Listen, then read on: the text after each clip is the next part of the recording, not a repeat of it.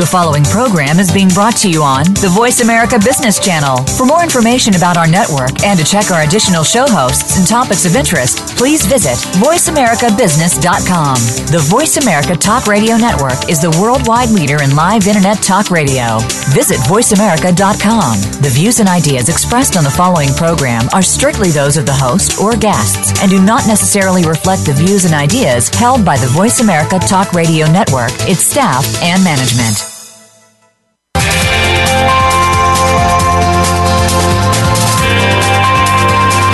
Welcome to a very refreshing hour of business talk. This is Internet of Things with Game Changers, presented by SAP. The best-run businesses run SAP. You'll hear from the innovators who know how to use game-changing technologies and business strategies to shake up the status quo in your company's future with totally new sources of information that will change the way you run your business. Now, here's your host and moderator, Bonnie D. Graham. Welcome. And if you want to run with the Game Changers, I promise you're in the right place. I always promise, and I'm always right, so you know you're here for a good reason. Today's buzz, well, I don't know how old all of you are listening around the world. I know I'm old enough to remember this, the phrase reading and writing and arithmetic. Oh, I won't sing anymore. Don't worry about it. Let's get started. Education. That's what we're talking about, of course. Education now has a real and dramatic potential to directly influence businesses and entire industries and vice versa. Well, my goodness. So we've got this influential factor going back and forth. How can this all happen? Well, we are seeing increasingly digital student-university interactions, from how teachers teach to how students receive the teaching to how teachers guide, how students talk to their teachers, back and forth. But perhaps even more important, new topics like the Internet of Things have been added to the curriculum. Yes, I don't know if we have an advanced degree in IoT yet, but there may be one coming up soon, and we'll find out from our panelists in a few minutes.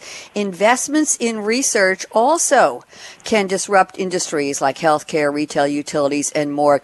These are research investments on the side of universities. So we're seeing teaching not just let me take you in the classroom to this new topic and let you learn and grow. It's what is the university doing to feed this research back into society, back into culture, back into business. So very nice shift here, and I think it's a very important one. We have a panel of experts, and I will caution all of you out there. I won't tell you to take notes, but I'll say get ready to learn. We have a couple of educators on the panel today, no surprise. First up, I'm very pleased to welcome Sudha Jamte. I'll spell her last name for you, Jamthe. She's the CEO of a company called IoT Disruptions, and she's an instructor at the Stanford Continuing Education School. Now, Sudha has sent me a fascinating quote from the movie I, Robot. That's I, Robot. And it's a 2004, what they call neo-noir dystopian science fiction action film. It starred Will Smith as Detective Del Spooner and Alan Tudyk as Sonny. And let me just tell you that, let's see, anything important here? The budget was $120 million. I don't know if that's important to anybody, but it's probably small by today's standards. And Will Smith was not only the star, but the executive producer.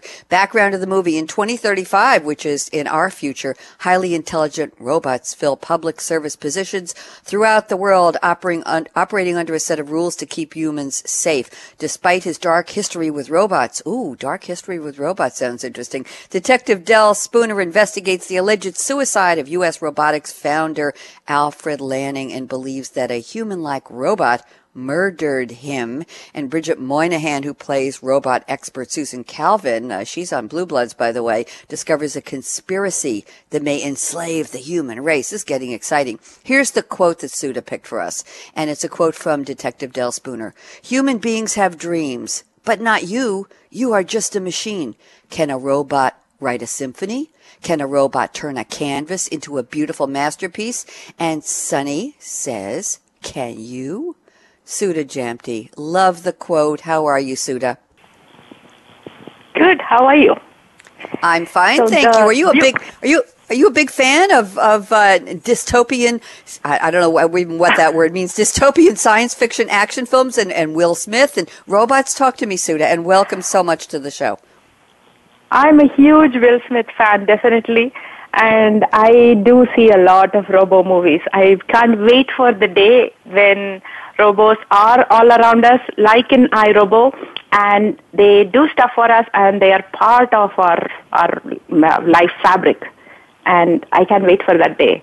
And with this code, the funny thing is, the robo's name is Sunny, and Sunny replies back when he says, can a robot write symphony? And he's making the robot sound like an idiot in his tone.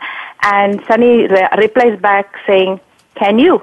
So the average human being does not go about writing poetry and symphony. So when we say robots don't behave like us and they're just machines, we are setting the bar very high, and they could do all the normal things that we could do.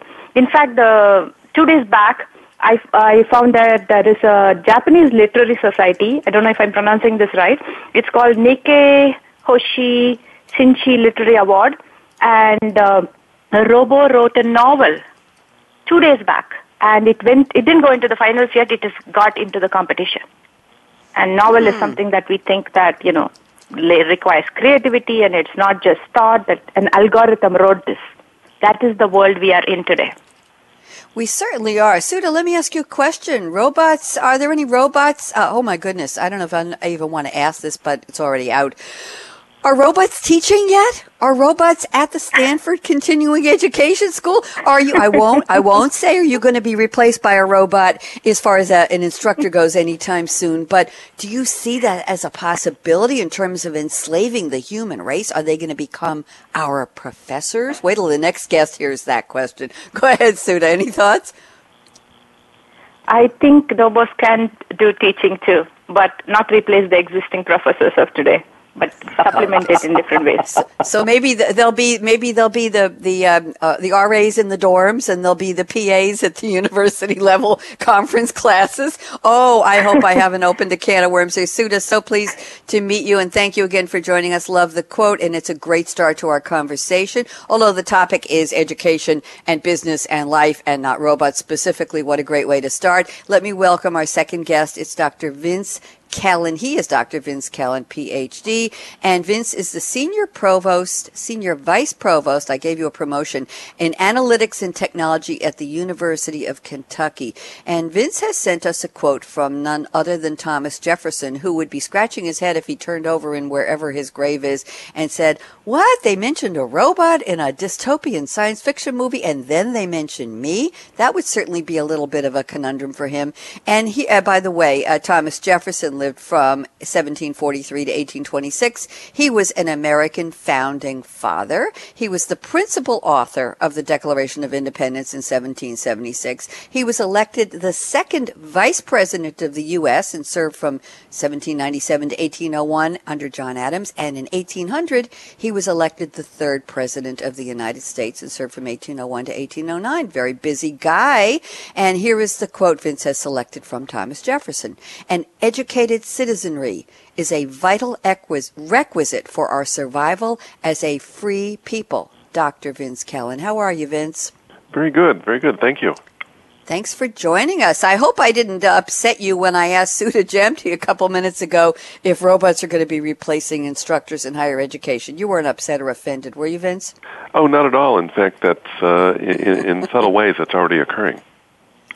Oh, my goodness. Well, first tell me about the Thomas Jefferson quote, and then tell me about that. Well, these days in certainly the United States, and not just here, but globally, there's a lot of countries, a lot of people who are starting to question higher education and its role, and begin to continue to drive the main focus of education, which in the United States has been historically around jobs. And but it's interesting to sit back and think what Thomas Jefferson was thinking, in that education is critical in democracies in order to have an educated citizenry voting and maintaining the democracy. And I always think back to the Thomas Jefferson quote when we want to talk about what's the purpose of higher education in today's free societies. So now tell me, robots as teachers. Is it happening, Vince? Are we threatened by it? Are you worried about it? Are you going to have an assistant standing next to you as a robot collecting papers or passing out assignments or checking attendance? What do you think? Well, not exactly in that form, and I'm not worried at all. There's a class of technology called adaptive learning technology, in which the technology adapts to the human being as the student is going through the material, and it is giving guidance and recommendations and the right level of difficulty for the learner. That technology has been around quite a while, and it's starting to continue to grow in its sophistication. And I think when you look out and you see some of the algorithms out there in Facebook and Google, especially with Google's deep learning networks that are out there now, that this class of technology is going to continue to grow. So it won't be a robot with a physical form there, but it's already, you already have algorithms helping learners in their studies. Thank you very much. I'm very intrigued, and I think a lot of people are, with the timeliness of the quote you selected, Vince. And no, we're not going to talk politics, but educated citizenry just screams out from the page at me as we're in such an interesting and very different type of election year here in the U.S. You want to make a non-political comment, or should we just leave that one alone? No. The part of what has been concerning certainly me is the complexity of everything. We're talking about Internet of Things today, and underneath it is a whole set of complex technology. Mm-hmm. And to an extent, as our civilization continues to get more technically rich and complicated, it's harder and harder for the average person to understand what's really going on here. And so this gap in knowledge about what's driving our society today in terms of technology, I think, is a bit of a problem. And so we need to educate more people on the technical complexities of the life around them, especially as economic and technology trends continue to advance as they have. Thank you very much. Very, very wise, gentlemen. Thank you so much for joining us, Vince. And let's turn to our third panelist, who is back for the second time in 8 days on one of our Game Changer series. He just seems to be popping up on all of our shows because he's just so smart and charming. It's Puneet Suppal, of course, a member of the IoT and innovation team at SAP. And Puneet has sent me a wonderful quote from Yoda in The Empire Strikes Back, the 1980 fantasy action film. We've got some real movie buffs here on the show today. And for those of you who have been living under a real rock, not a proverbial one, Yoda is a fictional character in the Star Wars space opera franchise. I love the idea of an opera with Star Wars, created by George Lucas. Yoda first appeared in the 1980 film The Empire Strikes Back. In the original films, he trains Luke Skywalker to fight against the Galactic Empire. There's an instructor in there. He's training him. And in the prequel films, he serves as the Grand Master of the Jedi Order and a high-ranking general of clone troopers in the Clone Wars. And an interesting side note, Puneet may not know, the makeup artist Stuart Freeborn designed Yoda's face partly based on his own face as well as partly on Albert Einstein's. There's a little trivia for you. Here is the quote from Yoda. "Always in motion is the future. You must unlearn what you have learned." Puneet Suppal, welcome back. How are you? I'm very well, Bonnie. Thank you for that introduction. And I think I also get the subtle hint I am not going to appear on your show for a while now. Oh, no. Come back every week. It's fine. You're cool. You just know what's going on, and I appreciate that. You're always welcome. I want to call you my friend. You are. Puneet, interesting quote. Are you a big fan of Yoda or The Empire Strikes Back or George Lucas or any or all of the above? So, yes, I am a big fan of Yoda. My absolute favorite character in the Star Wars theme, story, whatever you want to call it. And it was disappointing that we'll have to see if they will find a way to make Yoda reappear again. But and also as a Star Wars purist, we do not wish to talk much about the prequels because we believe that the original films and now the most recent one are more in line with each other. And the only reason I picked this quote was for no particular reason except that it just seems to be on my mind, the Yoda and Star Wars since the holidays, really. And it just seemed like a good trend to continue from last week where we had another Yoda quote, if you remember. I do. And then when I read this, the context of this quote is actually something perhaps not very relevant to what we're discussing today. But if you just pay attention to the words, it sort of speaks to where we are and what we as humans must always be prepared to do. When we get set in a rut when we get so set in our ways that we, are incapable of accepting new thoughts, that's when we stop learning. That's when we are unable to grow. And if we are to keep pace with how things are changing, we have to be prepared to unlearn so that we can learn again, and constantly be doing that, because always in motion is the future. If the future is now, as we've been talking and we will continue to talk during the show, we have to have that attitude around us. And, I thought it was relevant today because some of the most impactful professors that I have come across in my life have been the ones who have challenged status quo and have challenged us to throw out conventional thinking for the time being, think new, and then bring it back in to see how we go from where we were to where we ought to go. And those professors have been the most impactful for me, and I thought this was a little bit of a tribute to them. Very, very interesting. And Puneet, I'm so pleased that you included a quote that has the word learn and unlearn. Let me just toss this back over the fence to Vince Kellen and then to Sudha Jamke for a second. They're both instructors. And what do you think? Vince, do you agree in terms of modern university learning, modern postgraduate learning, modern learning about, you mentioned we need to educate more people on the technical complexities in our world today as far as having an educated and free citizenry?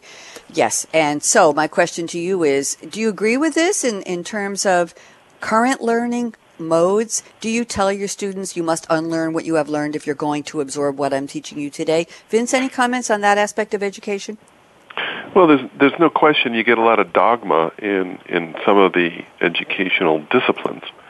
But I think great instruction helps students disassemble that dogma.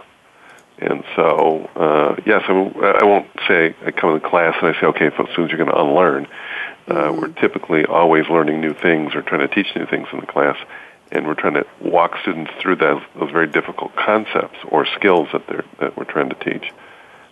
So it might not come out of our mouth as unlearning, but there's absolutely no question that part of education is to free the student of excessive dogma in intellectual thought, because change is, as Puneet said, change is all around us.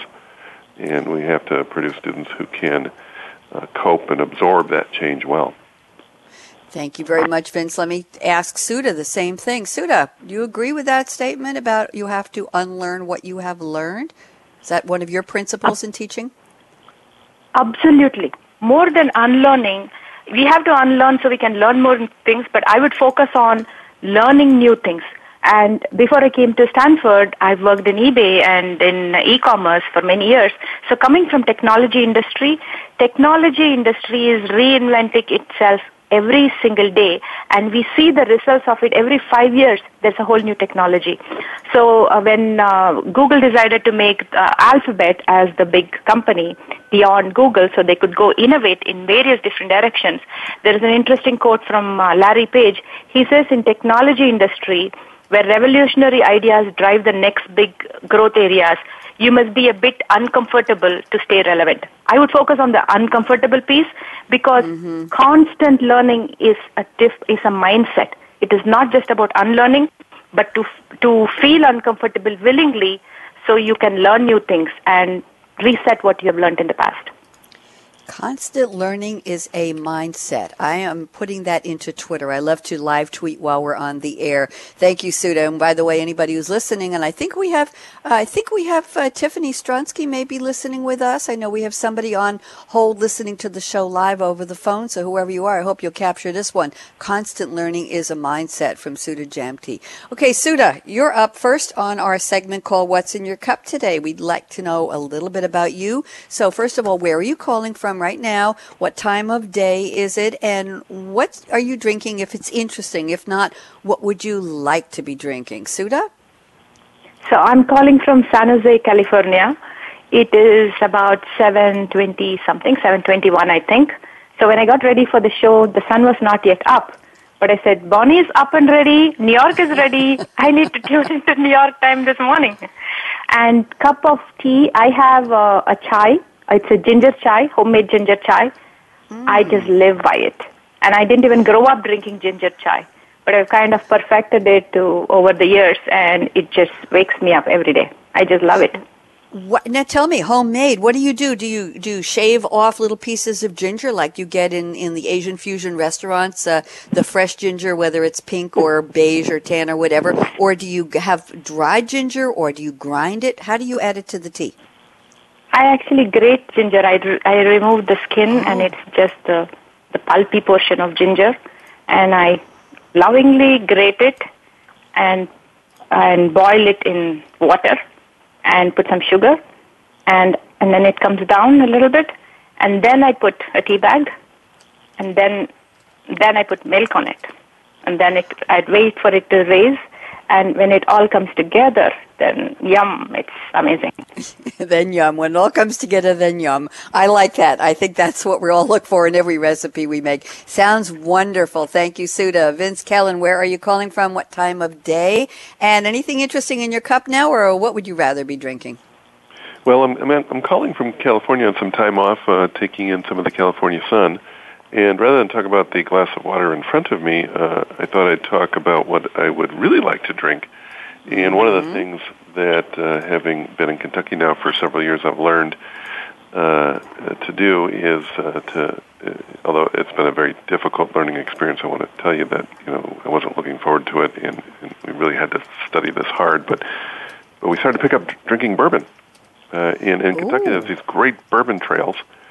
And some great distilleries, and it shares a lot of things in common with the wine industry. So I've been a big fan of the Napa and Sonoma Valley wine tours in California, and last several years we've been going on all of the tours in the Bourbon Trail through Kentucky. And so it's interesting how each region has some of its differences in the type of drinks they like to enjoy. Certainly does. The Bourbon Trail. Vince, I'm getting a picture here of people maybe with their robots, their pet robots, going along with a backpack, a big backpack, and hiking boots and going from distillery to distillery or tavern to tavern saying, well, we have to try all of the bourbons along the Bourbon Trail. Do I have the wrong image there, Vince? Help me out. Well, it's actually more like a winery. They're separated at distance, and you drive via car along the Bourbon Trail to visit the different distilleries. And of course, bourbon, as it's distilled, it gets transferred into oak barrels and then aged anywhere from a few to 25, 30 years. And so that's a similarity with the winemaking process. So it's kind of fun. Okay, well, I'm glad it's fun, and thank you very much. Very a provocative comment there. I appreciate that. Not a bourbon drinker, but I'll certainly keep that under advisement. And Puneet Suppal, where are you today, and what are you drinking? Or let's go along with the same theme. What would you rather be drinking, Puneet? Well, I am drinking what I'd rather be drinking, which is wonderful black tea from the Assam Hills in India. And I am in San Jose, and it promises to be a great day. I'm very, very glad. Thank you very much. And as Puneet knows, and as Vince and Sudha, I'm trying to get all the names straight here, do not know yet. They don't let me have caffeine on radio show days. I made the mistake of having an espresso pod of espresso yesterday morning, and I picked the one that was caffeinated rather than the decaf espresso, and I cannot tell you what happened. It was a wild and crazy ride, but we did it. So just cool, clear water filtered with a good old-fashioned Brita filter, and I have a lovely pink sort of orangey straw today to remind me of the beautiful sunshine and the sunset. We will probably have a beautiful sunset here on Long Island, New York. Guess what? You're all listening to our special series called Internet of Things with Game Changers Radio, of course presented by SAP. A shout out to the sponsor of this series, Ira Burke at SAP. And Ira, this is episode 13 in season 2, and a little birdie just told me, well, I'm the little birdie, we have just had a renewal from Ira, so we will have another 10 episodes this year of Internet of Things Radio, and with topics like the one we're covering today, it's a great thing that the series will stay around for the rest of 2016. So on that note, don't even think of touching that mouse, that app, that dial. We're going to take a quick break, and when we come back, Sudha Jamti and I will launch the roundtable portion of the show. So let's just say to our engineer, Justin, out.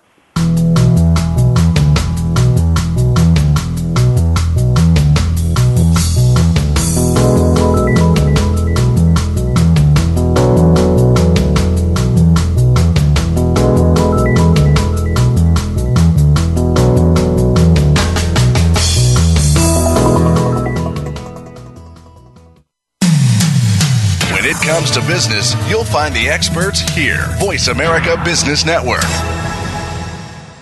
The pace of innovation is moving faster than ever, and the future of business will be defined by how quickly business leaders adapt to accelerated ongoing change. Insights from totally new sources of data, sensors that capture and share what is happening in your business environment, and the tools to understand it and act on it. These are shaping the definition of future success. Join our experts as they analyze and discuss how business leaders can shape the future of change. Internet of Things with Game Changers is presented by SAP. Visit www.sap.com.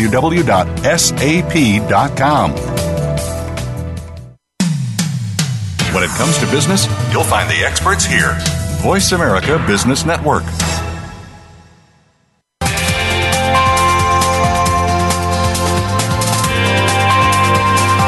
You're listening to Internet of Things with Game Changers, presented by SAP.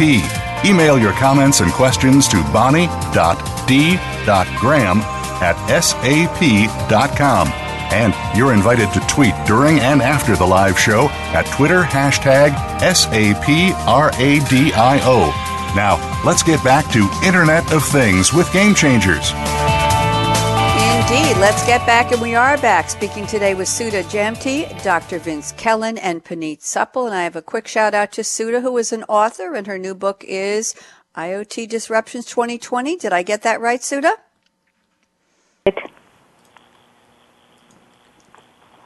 Do we have Sudha? Okay, we just lost her. Oh, you are. Good. Sudha, I'm talking about your new book. Is it IoT Disruptions 2020? Yes, IoT Disruptions 2020. The world of 2020 when IoT meets artificial intelligence. Well, I love that because in the end of the show, every time we're on the air, Sudha, I ask my guests to predict what's going to happen in the year 2020 or the year or moment or second or nanosecond in time that they can see in the crystal ball for the future. So I still love the year 2020, and I'm glad you include that in the title. Sudha, let's get started on our round table. I'm looking at your notes here. Let's talk about AI, and we're going to keep in mind that our topic today is education impacting businesses and vice versa, businesses and entire industries, actually. Let's talk about AI, and we'll relate it to education. You say artificial intelligence is here. AlphaGo is Google's DeepMind algorithm. It played the complex Korean game Go with the world champion Lee Sedol and won the first game on March 8th. This is the beginning of machines becoming intelligent and humans cheering for machines to win over humans. Woohoo! Okay. Talk to me, Sudha. Let's get started. So artificial intelligence is not a new field. It has been around and with iterative research over many, many decades. What is the big deal now? The reason that I think artificial intelligence is here and now, and I also think it's connected to education, because we are going out of our way to teach computers. So with deep learning, we are actually letting the computers actually take in all the data that we have around us and say, go learn. So in movies, they show, computers flip a book and within a second it just goes like that and it's read everything. We are actually training computers to do that. And so they are competing with us. On one end, in schools and colleges, we are educating humans. And then we are actually doing this to computers where they are getting educated. And we want that world. That is where we are going towards. And I have an artificial intelligence called Amy, who is my admin assistant, who does all my meeting scheduling. Half the people who work with me don't even know that she's an AI. And she is polite, she responds, she keeps things moving and up and running. So I think that's the world we are going towards. And it doesn't stop at a personal level. It's an industry. It's everywhere in industry. It's not just robots. It's actually algorithms deciding, scheduling, logistics, and all kinds of things that's happening. That's beginning to happen already. Thank you very much, Sudha. Very interesting. Vince Kellen, love to have you comment on what Sudha just introduced for us, please. Well, Internet of Things has hit our student population in a big way, no question. They're adopters of consumer technology and wearing a lot of these devices. I think the question for higher education is, how can we maintain relevancy in this sort of environment? And how can we sort of nudge or prod that student along? And I think that's where the advanced analytics and, in some cases, the artificial intelligence will help educators in communicating with students via that. So clearly I think that's the case. Now, on the other side of it, the application of what I'll call a really robust, almost full-throated AI to the sum total of what you have to teach a student, we are quite a ways away from that. And part of it has to do, we're still learning how it is that humans actually learn. So we're not quite sure if we had an AI algorithm to teach us how it would exactly go about and do it. But that said, with Internet of Things, there's tremendous opportunity to use these approaches to get information into the mind of that student in a little bit better way. Vince, do you think that AI and algorithms and robots in education are bringing some excitement for students today, students of all ages? And are you seeing former students come back into the learning system, into the formal education system, wanting to learn new things, or are you not seeing that at university level today? Well, two things. I got two questions. The first one is AI isn't quite yet into the curriculum of universities. Lots of universities are doing research on how to do that. There's been certainly a strong adaptive learning, which isn't quite the same as AI, but it's coming down the road. As for adult learners, absolutely no question. Adult learners are constantly seeking new education opportunities in order to be relevant for especially the changing jobs ahead of us. So that's been a well-established trend. And for the bulk of higher education, not just here in the United States, but in many other countries, it's that returning learner that's really the bigger market. Interesting. A side note here. Well, let me get Puneet in, then I have a side note for Vince. Puneet, thoughts on AI, on algorithms, on robots in the education system, or not? Talk to us. What do you think? I think, I have to agree with both Sudha and Vince. And what I would like to add there is that as far as it's relevant to industry or to business in general, this is one area where certainly there is room for a lot of collaboration between academia and businesses because, as Vince said, it is not yet hardcore in the curriculum, but it's coming. The thought's already there, and I think there are many alliances between corporations and many universities which are propagating and promoting this kind of research, and it's only a matter of time before we see this happening more pervasively. It is bound to happen. Now, the time will tell how much and how pervasive, but it's coming. Okay, we have a lot of optimism there. Vince, Cal, and I have a quick side note for you.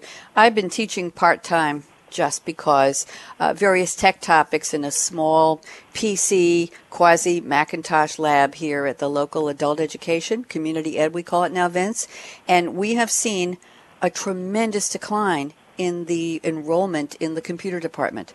I'm talking from 5 years ago when classes I used to teach on blogging and social network, Introduction 101 to social networking and eBay. We're talking about decimating the department where we are. You mentioned the word education needing to be relevant and continuing learners. And I keep going to the head of the department and saying we need to be relevant. The community is no longer looking toward us, toward this school for the opportunity to learn. They're getting it from either their children or their grandchildren, or they're going to the Apple store, or they're finding instruction online, or they're downloading certain kinds of curriculum. Vince, any comments on what the continuing ed population really is looking for in terms of technology? Just a quick side note, if you don't mind. Well, in the area of information technology, continuing education is desperately needed in the areas of informatics and artificial intelligence and big data and all of those disciplines as students who get credentials in those areas are quickly picked up in the market, and there's some shortages there. We see in students attending for computer science and information technology type degrees strong cyclical trends, which really kind of frustrate the employment market because you sit here for half the time, can't find a single candidate, and then in a recessionary period where jobs are being shed, there's oftentimes an oversupply. long term, the future bodes well for many of the topics related to information, big data, analytics, artificial intelligence, etc. Okay, well, maybe we need to take up a couple of notches. This is mostly seniors looking for, how do I do a copy and paste, and how do I turn on the PC, and what do I want to do? Those things can be delivered so inexpensively so many other ways. That's right. And so for educational institutions, you've got to focus. Yep, absolutely. So I think we're going to actually phase out the computer department soon there, and it's a shame because it was so much fun teaching there. Sudha Jemke, any comments on what Vince and Puneet added to your topic? So I actually teach in the continuing studies at Stanford. So I'm actually talking to adults, not seniors, but executives and people who work in the industry in different realms. It goes back to even Vince's original point about continuous learning, because industry is changing, so people are coming back. So they bring experience from the industry, and they come back to the classroom. When they are in the classroom, there is something about being a student, and they want to collaborate with each other, they want to get their grades, they want to do homework, but then they are bringing all their experience from industry, and it's fascinating what comes out of it. And they're getting ready for their next careers, or they're going to take this and go back to the industry and do something else. Thank you very much. I appreciate that very much on various levels. And Vince Kellen, let's take a look at your topics. We're going to go in a slightly new direction here. Vince, I'm picking up your first talking point you sent me. I think it's relevant at this point in our discussion. You say digital technologies will only be able to transform student learning when these technologies are intelligently personalized, analytically driven, and carefully woven into human-to-human interactions. Can you dissect that for me, please, Dr. Kellen? And then we will have Puneet and Sudha chime in. Go ahead, Vince. Well, on the one hand, if you think about it, if you try to extend this notion of a completely sort of artificial environment for teaching, in which virtual reality may be used, artificial intelligence may be used. In many cases, that environment looks very far ahead, almost out of Star Trek in terms of a holodeck, in which reality and virtual reality are indistinguishable from each other. And oftentimes our conversations on how far technology will go in education go in that dimension. I remind people, I said, the day that my virtual learning environment is indistinguishable from my real environment, so much around us has changed, I am not worried about education. I'm not worried about whether I'm going to take the red pill or the blue pill.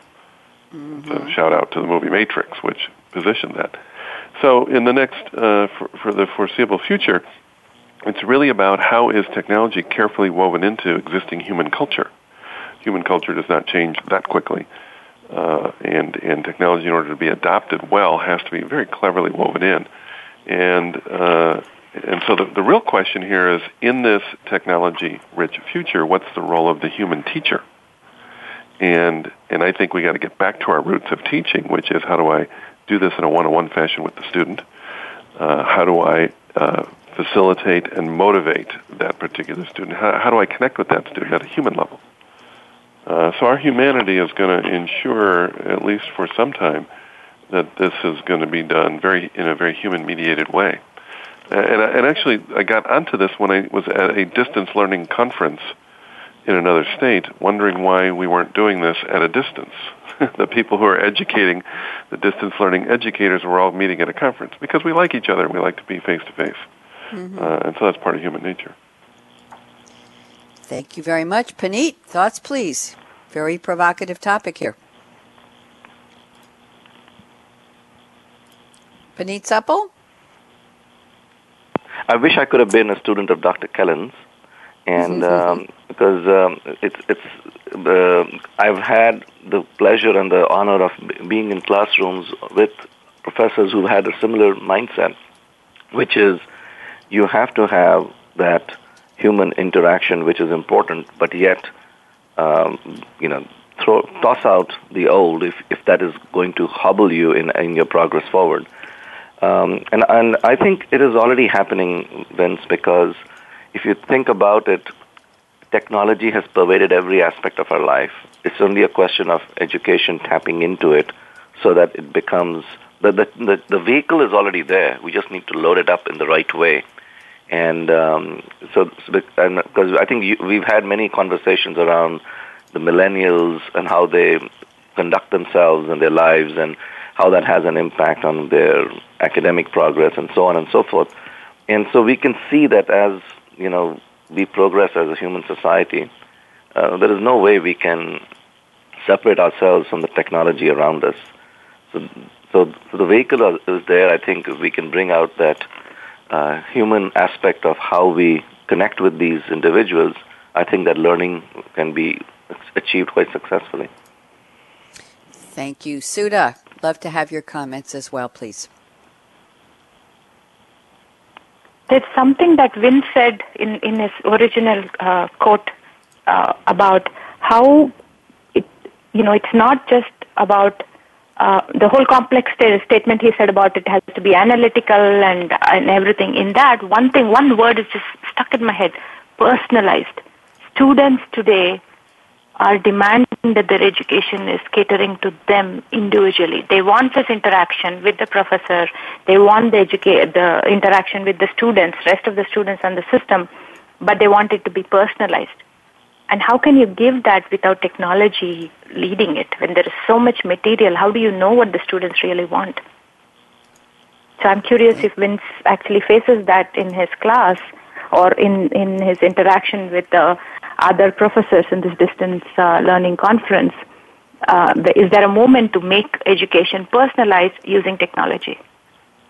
Vince? Oh, I think that's really the opportunity ahead of us. And if you look to the academic Fitbit world, I think that's one of the areas that's leading this.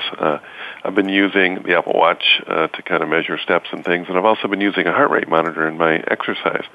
There's a particular metric in there called heart rate variability in the more advanced heart rate monitors. That heart rate variability metric actually is known for decades here as a measure of what we call cognitive effort. And so imagine an academic Fitbit device worn by a student in which the student's concentration is waning and the technology understands that and then can either advise the student, hey, take a break, or wait a minute, let's change the material out. That's an example of personalization, taking basic biometric data, starting to personalize the stream of data. In some cases, students are going to really appreciate that. Now, some students, who don't like to measure themselves may not like it. But I think this is a big opportunity area. Is how can you take wearables and other things like that and weave them into this sort of human social dimension that's now technology aided. Sudha, good answer for your question. Yeah, the pieces, as Pete said, the pieces are there. It's just how are we going to figure out the best way to weave these together in ways that people are going to want to adopt. Thank you all. I'm going to move on to some topics here in Puneet's notes. Puneet, let's see what we've got here. The U.S. economy is facing an employment shortage or unemployment in the technology space and using academia to help fix it. So this would be a case where academia is going to put the right people at the right time into the right jobs through the right education. Puneet, you want to talk about that before we move on to Google's secret weapon, Puneet? Absolutely. So I think we've actually touched on that quite well here in terms of what higher education can do in terms of where we are headed and what the curriculum might be able to offer in the future and how we can have personalized learning. But I think what is happening is there is some research out there that says that when businesses turn around to find somebody who can be quote unquote an expert in the latest and greatest, they are basically struggling to find the right talent. And I think there is a thought out there that our universities are lagging behind in preparing the students for the future. Now, of course, if we talk to, and I have been having these conversations with many universities, indirectly, I should say, about what is the career path of their students moving forward. And everyone claims that we are with it, we are preparing students for the future, and I don't doubt that they are in their own way, but it just seems that there is a little bit of a gap there between the reality in the marketplace, and there aren't sufficient numbers of people with the right skill sets as we delve into these newer technologies. But that being said, I think it is widely recognized what can be done. As you probably know from my from prior radio shows, Bunny, I have a little, shall we say, partiality to things that have to do with life sciences and healthcare. Mm-hmm. And I've been looking into that, and many universities have begun to offer majors in, for example, biomedical engineering, which would be probably the arena where you would find students playing with the latest and greatest that helps take things further, whether it is with AI or whether it is with sensor-driven technology and Internet of Things and so forth. And in fact, I'm told it's one of the most popular majors for undergraduates. I don't know, maybe Vince or Sudha can validate that, but I'm told that it is one of the most popular ones these days. And the reason for that is I think it is being recognized that we have the technology to make a difference in people's lives. Why not ready our students and from the point of view of not just giving them the tools that they need to be successful, but also train them to think and come up with newer solutions on the go. So you have a very good workforce out there working to make the world a better place.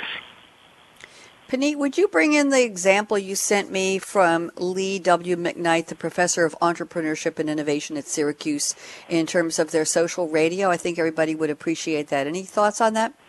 Yes, sure. I mean, more than 100 partner campuses, companies, and communities were brought together for this program at Syracuse University. It is supported by the National Science Foundation Partnerships for Innovation. And the whole idea was that students and faculty would actively experiment with a wide variety of new IoT, Internet of Things, and machine-to-machine applications and open specifications. So that would be something that is very directly that addresses this kind of interaction. As recently as, I think, a couple of weeks ago, there was an announcement that SAP and MIT Sloan School of Management is undertaking a joint exercise in what they call, the Management Practice Hackathon. Again, another way to for students to address real-world challenges that digital transformation is triggering in the supply chain logistics industry, for example. So many more of these, and perhaps in a more, going forward, far more formalized fashion, these sort of programs will help, I think, address that gap. Thank you, Puneet. Let's get some feedback from Sudha and from Vince quickly. I want to cover Google's secret weapon in the battle for IoT academia. But Sudha and Vince, any comments on what Puneet just brought up about the partner campuses and Lee McKnight? Anybody? Digital health definitely is one of the up-and-coming areas. It's actually what used to be a healthcare industry is evolving to a whole new industry because of wearables and technology. By technology, I mean there's a whole volume of data that comes from all these wearables. So there is a whole field of data and informatics that is all tied back to healthcare systems. And so the bioengineering and biology, the combination of biology and technology in some form is evolving into a whole new field. Vince can talk to that if they have, he's seeing courses coming up in that, but I'm definitely seeing a lot of demand for that. Vince? I like to say for the 21st century, all things are molecules. So medicine is getting more precise by understanding the peculiarity of each individual's human genome, getting very precise in what we call metabolomics and how the body metabolizes things and how proteins unfold. And all that skill is also in engineering side because you got to design pharmaceuticals for that, and then also in just regular engineering in terms of designing new materials at that molecular level. Well, in the world of molecules is a whole lot of data and information technology, and in fact some of our biggest, most strenuous high-performance or supercomputing jobs that we run in our research environment have to do with molecular dynamic simulation, how do molecules behave. And these are all areas that are going to be underlying the entire 21st century, and we're terribly short of skilled employees in those areas. Thank you. Puneet, we got to get to this before we're actually in our predictions round, but we have to hear what is Google's secret weapon in the battle for the IoT academia. Come on, I should have started the whole show with that. Very interesting. What are we talking about, Puneet? Just give me a one-minute answer. Perhaps the title of, or I should say that caption is more catchy than the discussion behind it, because we've already touched on the discussion. So what Google did, I think it was last year, was create a research grant program called Open Web of Things to attract talent to the company. And they also did this to fund and give technical support to promising research groups in academia. So the idea was that you would bring together the best minds and the best talent to work on these problems. Not very different from what we're talking about, but they were focused on sponsoring this. And of course, I'm sure they have their own agenda behind it. And it's not very different from what Google has done in the past, because it's the same type of grant program that helped form Google's artificial intelligence outfit, which was fondly called the Google Brain. So the point is that this nexus or this interaction or this partnership, this collaboration between, businesses that touch people's lives every day and academia is actually a very, very promising way forward, because I think that brings together all the right pieces to come up with that next new solution to problems that have plagued us for the longest time. Thank you very much. We are officially now in and almost all the way through our crystal ball predictions round. So I'm going to give you each about 30 seconds for predictions, but I think we've been talking about that all along. Sudha Jamti, predictions. I know 2020 is part of the title of your new book, so why don't we just pick that one for you? 2020, what's going to be different about this conversation, higher education and digital transformation? Sudha, predictions, go. There's a lot of predictions in my book, and in fact, my book talks about how to make those predictions happen. If you're in an industry or if you're an entrepreneur, how to go build them. My personal one that I would bet on is, we were talking about bioinformatics, and I believe that is going to become mainstream. And mainstream in such a way that we don't even have to stop and think about it. So I would bet on pills that we would consume or some kind of implants. Those are something that's a device. We don't even stop and think it's a device. We're going to consume it. It's going to go inside our bodies and monitor our health and longevity and kill diseases, and that's coming. I would bet on that. Thank you very well. I like that. I like if you're willing to bet on that. Appreciate that, Dr. Vince Kellen. Vince, where are you headed in the next year or so, and what do you predict up to 2020? Talk to me. 30 seconds. Oh, I can give you a minute. Go ahead. Full minute. Well, in 2020, I think what higher ed is going to be really experimenting with and applying is real-time learning analytics, in which real-time data, while the student is learning, just in the example I described about like the academic Fitbit, are going to be used to drive content, drive interactions, drive nudges, reminders, etc. And there's several leading universities. I want to do a shout-out to folks at the University of Michigan who really taken the lead on that. ASU has long been thinking about some of these areas in adaptive learning, and then out in Berkeley. So I think some of those things are going to happen in the next 5 years. So this notion of real-time data, Internet of Things data, real-time, hitting learning. IoT, real-time hitting learning. Okay. And Puneet Suppal, I can give you just about 1 minute as well. Well, thank you so much, Bonnie, and this has been a great discussion. And for my prediction, I'm going to give you an example, and the idea being that this is something that's going to happen more and more. Dr. Rogers at the University of Illinois at Urbana-Champaign has designed novel electronic sensors that, following a brain injury or surgery, would be able to collect crucial health data. And what these sensors do, they completely dissolve in your spinal fluid when they're no longer needed. So this extends the example that Sudha was giving, because now we don't have to consume anything, we don't have to worry about its after effects. It's bringing together materials that are not only biocompatible but biodegradable, and the end products that are biocompatible. So this takes away the risk and also takes away the pain of how you work with these things. It's already been tried in rats. Of course, that's where everyone starts. We are hoping that this will work well with humans, because so far medical implants have either been permanent, like, say, pacemakers, or they've required surgery to be removed when the device is due to end, which is why I like Sudha's thinking that, yes, there would be more consumable, so they get, assimilated. And in this case, it would just dissolve. So this is the kind of advance I think that we can expect to see. And I think just tag on to that, a very different one, something that was shared with me by Vince, totally in a different context. And I think I can see that happening more and more, which is technologies that will help us better measure the success or the potential success or failure of students based totally on non-academic, data. So if you can imagine, there actually has been a study, which thank you, Vince, for sharing with me a while ago, but I've been thinking about it. They tracked students' behaviors and predicted their cumulative GPAs within 0.17 of a point of their cumulative transcript GPA. And wow, Puneet, my friend, we are how accurate it was.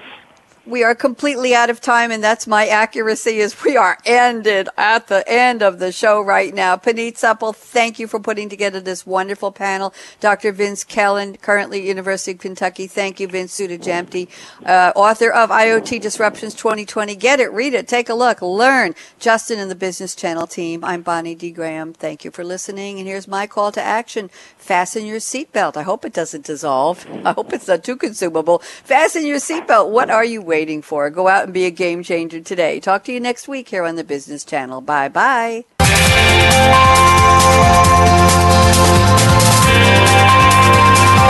Thanks again for tuning in to Internet of Things with Game Changers, presented by SAP. The best-run businesses run SAP. To keep the conversation going, tweet your questions and comments to Twitter, #SAPRADIO. Please join host Bonnie D. Graham again on Thursdays at 7 a.m. Pacific Time, 10 a.m. Eastern Time on the Business Channel. We wish you a positively game-changing week.